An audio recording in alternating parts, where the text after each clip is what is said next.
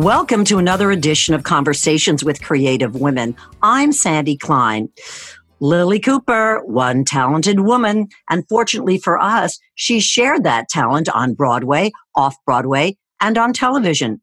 Her most recent role was playing Julie Nichols in the Broadway hit Tootsie, based on the 10-time Oscar-nominated film. Julie is the love interest of the Dustin Hoffman character, Michael Dorsey, Dorothy Michaels. However, Lily describes her Julie as, quote, independent, strong, and outspoken. Lily's other Broadway credits include SpongeBob SquarePants, Wicked, and Spring Awakening. She's appeared in numerous off-Broadway productions, The Wilderness, Natasha Pierre, The Threepenny Opera, to name just three. As for the small screen, she's appeared on Bull, Instinct, Elementary, The Code, and The Good Fight. Lily is a graduate of Manhattan's prestigious LaGuardia Arts High School and a Vassar College alum. So let's meet and get to know Lily Cooper. Welcome, and thanks so much for joining me remotely today. Hi, thanks for having me. Lily, what's it like not to be, quote, dancing as fast as you can? Yeah, I mean, it's tough. I'm somebody who really thrives on being busy and just sort of constantly doing 10 things at once. And I really had to sort of shift my mindset when, we all realized we had to stay at home all day long. And in turn, I've found it actually quite difficult to find a creative outlet, because I think I feed off of others. And so it's challenging to be alone. Yeah, it's not like you're a novelist or a screenwriter. Exactly. Yeah. Right. Right. And also you live in Manhattan, right? I do. Yeah. I live in Harlem. It's interesting in different neighborhoods. I'll bike around the city just to sort of get out and get some exercise. And different neighborhoods are actually just experiencing completely different experiences, I think, of this COVID pandemic. And Harlem has always been a very boisterous, populated area where people are on the streets listening to music and eating. And I think that's been a challenge for Harlemites to stop. And so I think there have been a lot of people on the street, but I think for the most part, people have been social distancing. And, we'll see little groups in the park here and there, but everybody's, for the most part, wearing masks. And the biggest challenge for us is we have 2 dogs, and we're lucky because, they A, keep us company, and B, force us to go outside every day. But dog parks have been closed. And so not only are we feeling stir crazy, but our 2 little dogs are feeling so stir crazy because they've hardly been able to get off the leash at all. And so, those are kind of things that we're finding to be, the little challenges here and there being in the city as opposed to being out in nature. What's going on in your head? Are you nervous about what the future may hold for Broadway and off-Broadway? Absolutely. I'm pretty terrified. I mean, I think, theater and artists and actors have always been very resilient. And I think that we've survived a lot of hardships and will come out on the other side of this. But I think that there's going to be a new normal. I don't think that it's going back to what we have been used to, in terms of theater audiences. And that makes me sad. I miss that. I miss having theaters filled with 2,000 people. And I hope that one day we get back to that, but it feels like it will be longer than we hope. And that makes me really sad because, that's the thing that we really sort of thrive from and feed off of, and the reason we do what we do. And so it does make me a little daunted to think of how long it might be. And then what might a new normal look like? There are all these questions that we don't know the answers to, and that can be pretty scary. But let's focus on the positive in terms of going back a little bit. Talk about your experiences. First of all, and I ask this all the time, particularly of people who are talented as actresses and singers, were you putting on shows in the barn, in the backyard when you were growing up? Yeah, I think I actually had somewhat of a different experience than those kids, putting on shows for their parents in the backyard. I was extremely shy as a kid, and I didn't really like to perform very much, really, until high school. And what I was really thrown into was dance as a kid, and so I felt like that was my creative outlet, but I didn't really use my voice until I was a teenager because I was so shy. And so, no, I really wasn't one to be singing around the house or putting on shows. And I think it wasn't until I really broke out of my shell as a teenager that it started for me, that I really got the bug, that I really got the theater bug. And that's to say I was surrounded by theater my entire life, and I've always loved it. And I was always backstage at my dad's shows and everything. My dad is a Broadway actor. He's been in 16 Broadway shows. Oh, wow. He won a Tony Award. The acorn doesn't fall far, huh? Exactly. We are a very theatrical family. I have two older brothers who are both actors as well. So it's run in our family, and it's always been a part of our lives. But I didn't really start fully or throw myself into it fully until high school. Well, not for nothing. As I said in the introduction, you went to LaGuardia, and nobody just gets into LaGuardia. I would not have been accepted to LaGuardia. So clearly that was supposed to happen, even though you might have been very shy or whatever. They don't suffer fools gladly. Right. Both of my older brothers went there. So it was sort of this legacy. And it was something that I kind of inside, deep down, always knew I wanted to go to LaGuardia. And I loved it. I mean, I have such amazing memories of going to school there. And so I would assume that the feedback helped would certainly have impacted you, to feel safe and secure and to express yourself.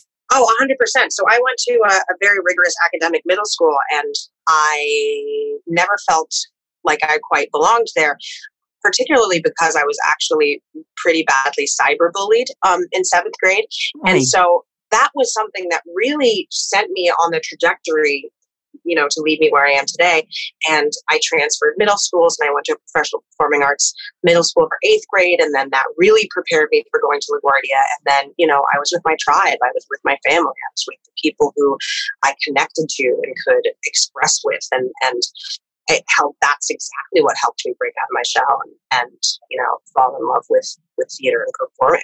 How did that experience formulate you for later in life, in the sense, did that in a way clarify things for you? Like, maybe I'm not really going to do dance, but I might, turn the corner and go into musical theater, or maybe I just be a singer. Yeah, absolutely. I think it did shift my sort of mentality, and I don't think I was quite sure what I wanted to do professionally, before I went to high school. And once this kind of life-changing event happened to me in 7th grade, I think it revealed this part of me that I was sort of hiding my whole life, and it allowed me to go down this path that I fit in so much better than the path that I had been on prior. So yeah, I think it was a very formative experience, and I'm grateful for everything that has happened to me, because I wouldn't be where I am today. So how did you wind up at Vassar? So Vassar is about, it's about an hour and a half out of the city. I'm such a city girl, and I was already auditioning, when I was in high school. And so I wanted to still have the connection to the city. I wanted the ability to come back. I did quite a bit. But I also wanted a school that was, it sort of checked all the boxes for me. It was a great liberal arts education, so I could really dip my toes in everything I wanted. It had a great theater department, so I could be a part of shows if I decided to. I actually ended up studying film, which I really loved, and I got to go abroad for my junior year. I lived in Prague for a year. So it checked all the boxes for me, and it was a small, intimate school, and I think it just felt like the right fit.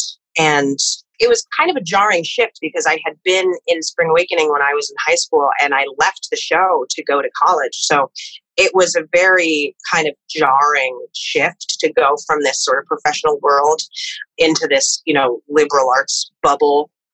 And that was definitely a learning curve. It was kind of challenging, I'd say, probably for the first year or so of college, but I'm really glad that I chose to go there. Was Spring Awakening your first foray onto the Broadway stage? It was. I made my Broadway debut when I was 16 years old. That's big. I mean, let's not bury that lead, 16 years old is big. Come on. That must have felt like you died and went to heaven. Yeah, absolutely. And it was a very surreal experience, because I don't think any of us, all of us in that cast were so young, and I don't think any of us really realized the impact of what we were creating and what we were doing until we were outside of it. And it was such a powerful experience for me because, I was playing a teenager on stage, going through all of this teen angst, and the show was about sexuality and discovery and your bodies and, all of these things that I was experiencing as a teenager. And so it felt very meta. It felt very important to represent. You drew from you, right? Absolutely. Absolutely. Yeah. Mm-hmm. And so while doing whatever you did, acting in shows during Vassar, and when you graduated, you knew you were coming back here to Manhattan. And then it was just a question of what? Going on casting calls and trying to get back to Broadway. Was that your dream? Pretty much, yeah. I wanted to get back to Broadway. I knew that I wanted to take a break and get an education, and it was really important for me to do those 4 years and grow as a person. But I always knew I wanted to come back to New York and, get back on Broadway. I loved it.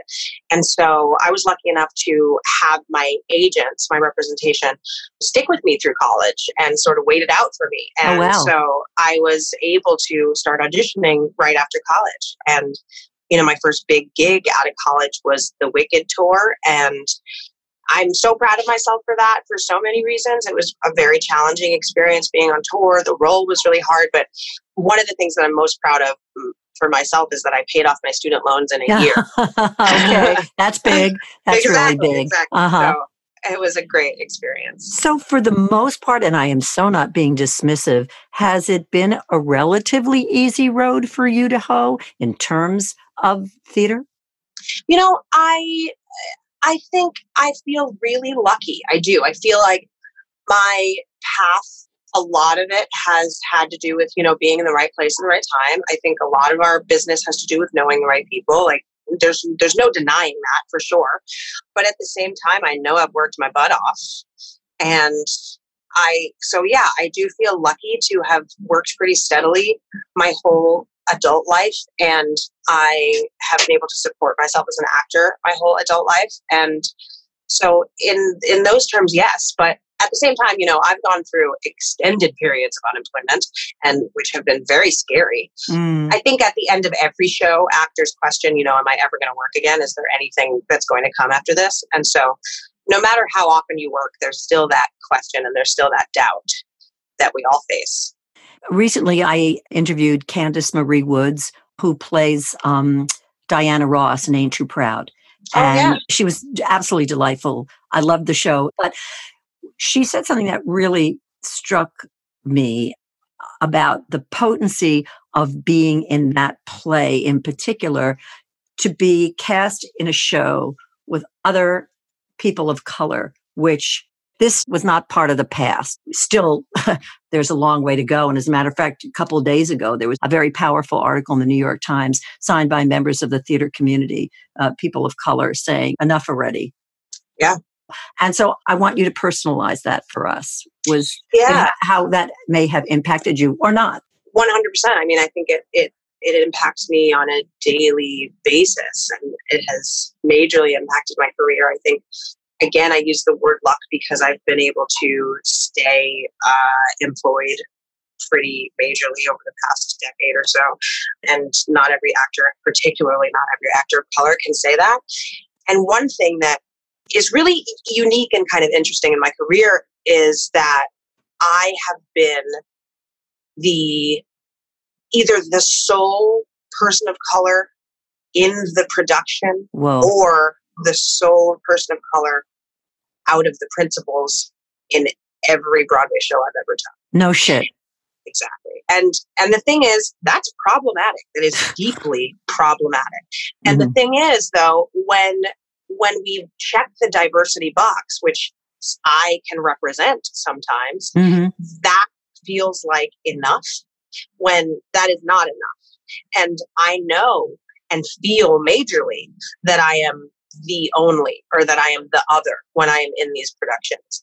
And, when the subject of race, when the subject of diversity gets brought up, all eyes sort of go to me as the the rep and the spokesperson. Yeah. Exactly. Yeah. And that's an issue. I think that so much more needs to change. It's wonderful that we have this glimpse of representation, but it's quite simply not enough. And so I'm grateful that I've been able to work, but I I think that more people of color need to be working steadily. I think that we need to do more than just check boxes. I think we need to do more than just have tokens in every show. Do you feel your character of Julie Nichols as the female lead in Tootsie falls under that category? Well, it's interesting. As I auditioned for that show, I saw that they were auditioning every type of woman, every shade, every size, every color. And I really respected that. They didn't just think this woman has to be a woman of color so that it represents something. I truly believe that I booked that job because I was the best for the role. Mm-hmm. And that's important to remember because I think, I've had a lot of white friends come up to me and say, I really can't work now because, being brown is so in and it's so hard to find a job. Really? Really? So many people have said that to my face. Mm-hmm. And the problem with that is that it diminishes our merit as people of color. It diminishes our value. Mm-hmm. It indicates that we are a diversity hire, and a token. That is a token. And that is what is systematically wrong with the theater and with, the overarching system as a whole. And then you go even deeper into the representation that's chosen happens to only be on stage because it's the thing that we see in the forefront.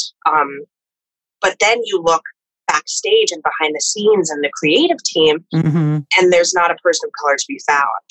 And rarely a woman to be found. Yeah, so mm-hmm. It's so insidious, it's mm-hmm. so deep-seated.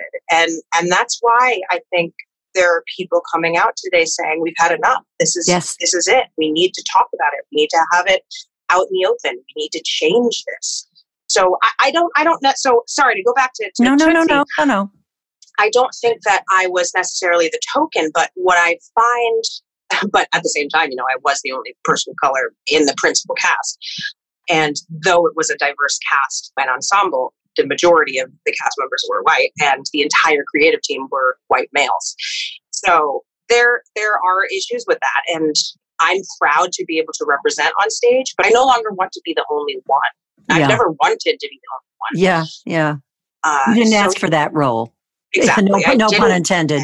Right. And that pressure and that sort of, I think that it's, like I said, when I'm the only person in the room who sort of is the spokesperson, then the responsibility sort of falls on me to be the teacher, to be the informer. And mm-hmm. that's not fair. Mm-hmm. It's not fair to put that work on people of color.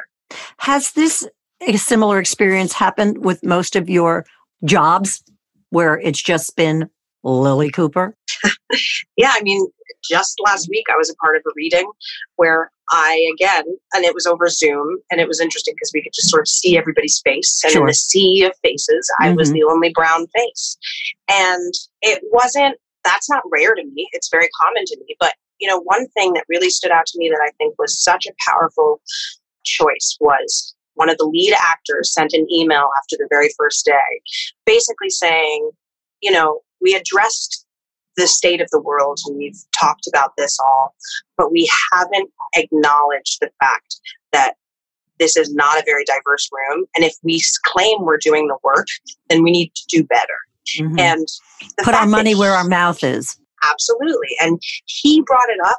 It makes it more powerful in a way because it makes the people in the room who may not notice it mm-hmm. finally notice it. Right. And I'm always aware of being the only brown person. And there's a certain part of me that questions, does anybody else notice? Mm-hmm. And it was nice to know that it is noticed.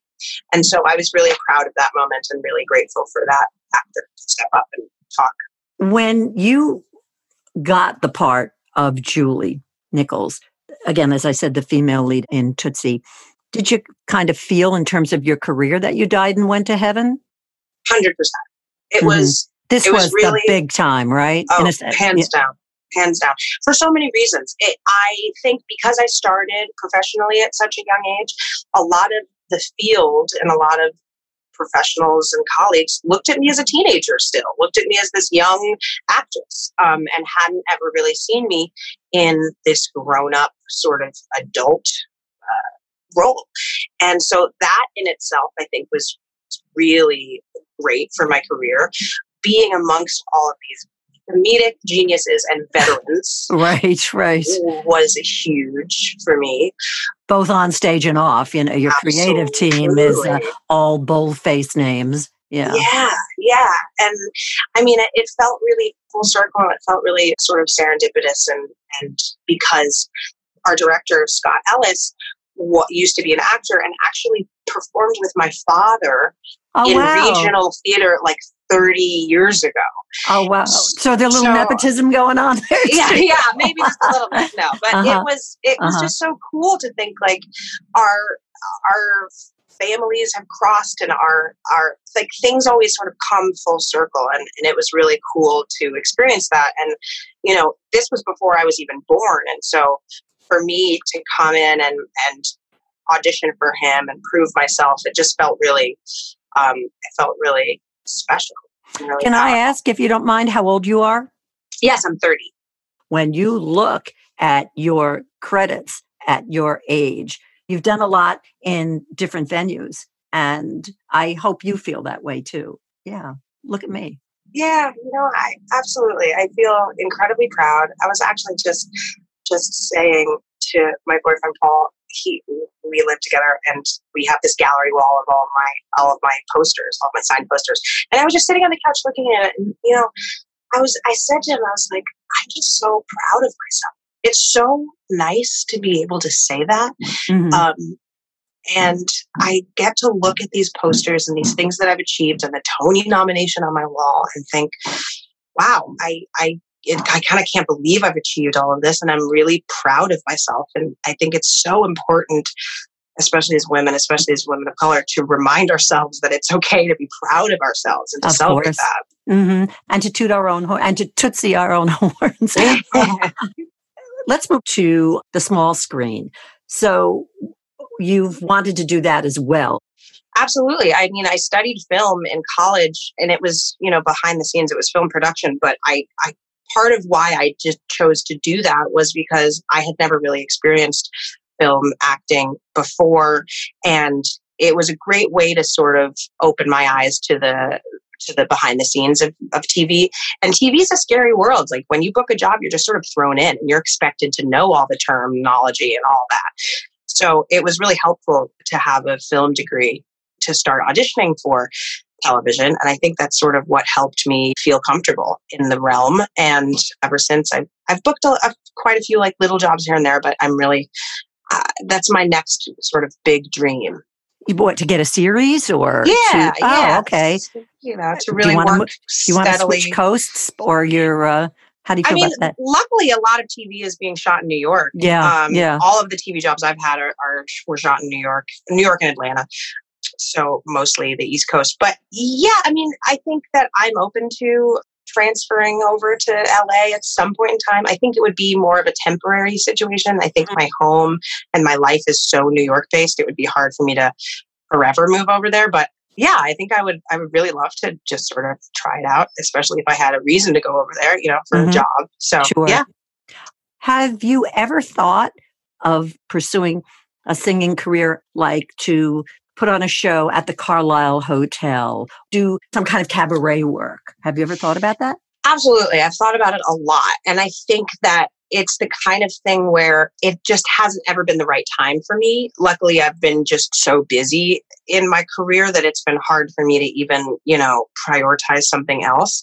But yeah, I've had it sort of in the back of my mind for years. And so many friends of mine have always been so encouraging of wanting me to do it and wanting me to even record. And I do really enjoy recording. It just does feel to me a little bit like a shift. And I would have to be in the right sort of mind frame and time to shift into that world. And I just haven't quite yet. So it definitely is a goal of mine to have a solo show, to be able to, you know, sing with symphonies and all of that. So whenever those opportunities come, I would love to jump at them for sure. I want to go back to Tootsie. Is it a grind to do 8 shows a week, to be on every night? Regardless of what might have happened to you 3 hours before, you had a fight with your boyfriend or you know, whatever, to leave all that shit at the stage door. I'm so glad you brought that up because Absolutely. I mean, don't get me wrong. It's a dream. I wouldn't exchange it for anything in the world. I absolutely love what I do, but it is a job. And sometimes it's really hard to get up and go to work. And sometimes it's really hard to get through a show. And I always think like each show sort of challenges you in different ways. So like, for example, Wicked was one of the most vocally exhausting shows I've ever done. And so I had to treat my body in a very specific way in order for me to do that show.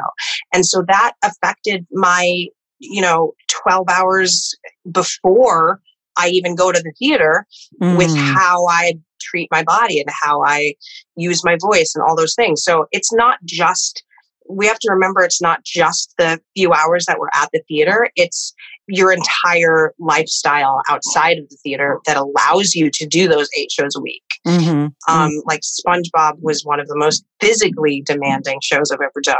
So I really had to take care of my body in that way. Tootsie was wonderful. It was such a joyous experience. And it was one of the more acting and emotionally challenging shows. So I really started meditating when I was doing Tootsie. So yeah, it's a job. It's a hard job. You have to think about it kind of 24/7. It's not just something you walk into. You have to prep yourself. And it's really hard. It's really hard. Have there ever been times, not that you got the feedback, but that you might have said to yourself, gee, I feel like I phoned that one in today? For sure. I mean, you're human, for God's sake. Yeah, nothing can be perfect. I mean, I think I go into every performance wanting to do my best, and more times than not, I can be disappointed in my own performance, and then I'll have a friend at that show saying, "Oh my God, that was the most incredible thing I've ever seen." So you're a majority of one for you. Yeah, absolutely. We're our worst critics, and for the most part, I think that we're really perfectionists, artists and actors, and so we want to be the best we possibly can be. And so that makes it very easy to disappoint yourself. Yeah. Have you ever had the experience, I'm not trying to be a negativist, but in terms of getting a role and thinking, ugh, what have I done? I don't love this. Has that ever happened? Let me think. You don't have to name it if that's true, but. No, yeah. I don't know. Actually, there definitely have been experiences that were just like not the greatest experiences and weren't very fun. But I think the thing that I always try to remember throughout my career and throughout every show I do is to experience and express as much gratitude as possible, because I really am so lucky to do what I love. And so even if it's like an uncomfortable situation or not that fun of a show or not that good of a show, I'm still grateful that I'm working, so I don't ever regret being busy. I don't ever regret getting a paycheck. So is it more common than not that when you're in a large production that these people really do feel like family? Absolutely. Right. Think about it. We're with each other sometimes in rehearsals up to 10, 12 hours a day. We're eating with each other. We're traveling with each other. We're opening our souls to one another. We're watching each other make mistakes, beat ourselves up, judge ourselves. We're really opening our souls to each other. So yeah, it's the most intimate process possible. I think sometimes in some ways you're closer to your fellow actors than you are to your family because you see them more often. Well, you also rely on them in a different way. You're dependent on them in a different way. 100%. You want to be able to trust the people that you're sharing the stage with. Otherwise, you just don't feel safe. And so you want to be able to feel safety and protection on stage, and that means relying and trusting the people that you work with. Has there ever been an experience where there wasn't that camaraderie? Oh, certainly. Yeah, for sure. I mean, I think, personalities can clash sometimes, and I think people's different processes can be very different and can sort of clash.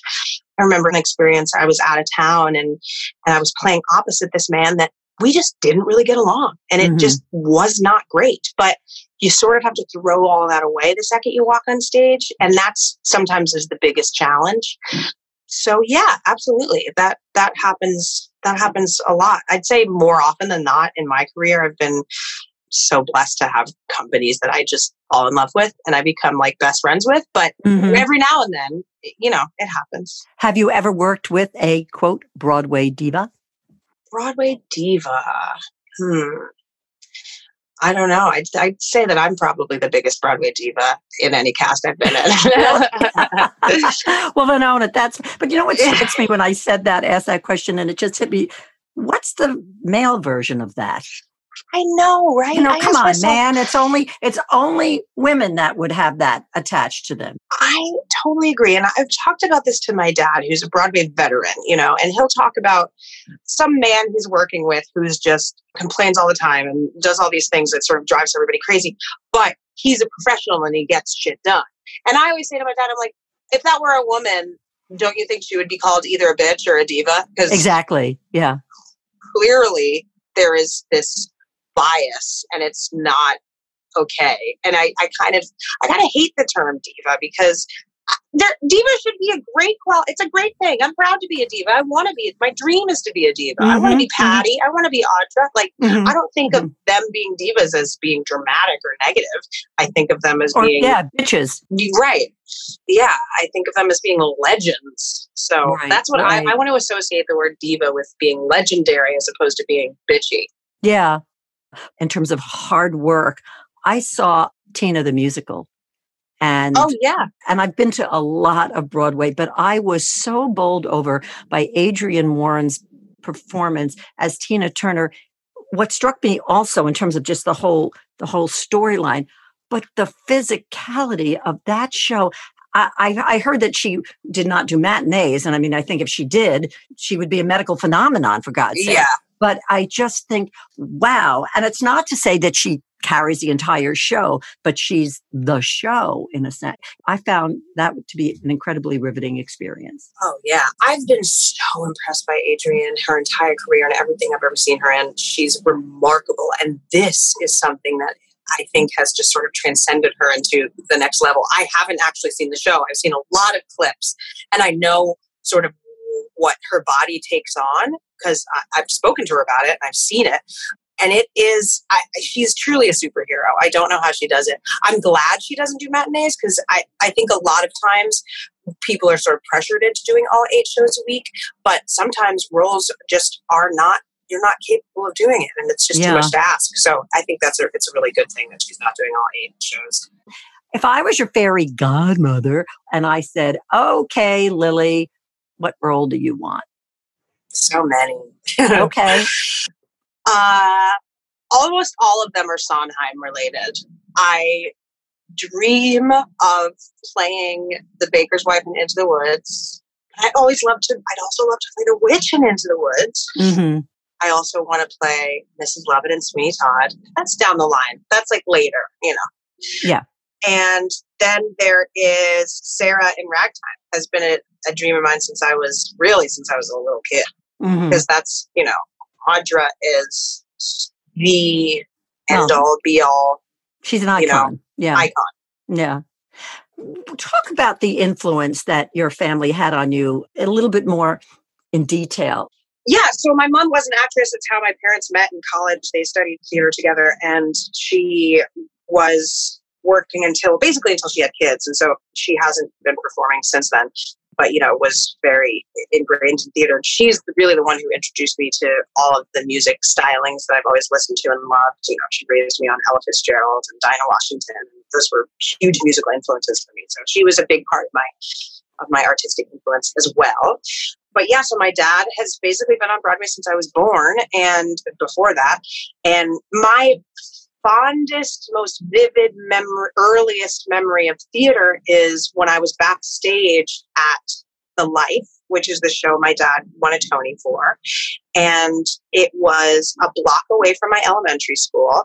And so after school, I would walk over to the theater and I would do homework at his, in his dressing room. And then I would stay for the show backstage and I would sort of wander the halls of the theater backstage and I would hang out with the ensemble women and I would be in the wings and I would stand by the stage manager booth and watch the show from the wings. And I mean, it was such a vivid, visceral memory and experience for me. I mean, that is really what I credit to, my love for theater is because I was just so deeply immersed in it. You know, not just seeing theater, but being able to see how it was done and having these like beautiful, amazing women in front of me as these great influences. You know, Lillias White was in the show. Oh, she was one of my guests. Yeah. Yes. She's a remarkable. powerful, wow. She is. So to be able to see women like that on stage, just total powerhouses when I was like 7 and 8 years old, it's so formative and really powerful for a child. So yeah, that's sort of how I was influenced, and that's how I was there all the time. My dad was in Chicago. I would sit at the stage manager's booth, and as the stage manager would call the show in Chicago, and so many other shows. So it's really how I was totally immersed in it. Have you ever dreamed about or wanted to be in a production that involved the Cooper family? Oh yeah, of course. We have dreams of it. We have a few shows in mind.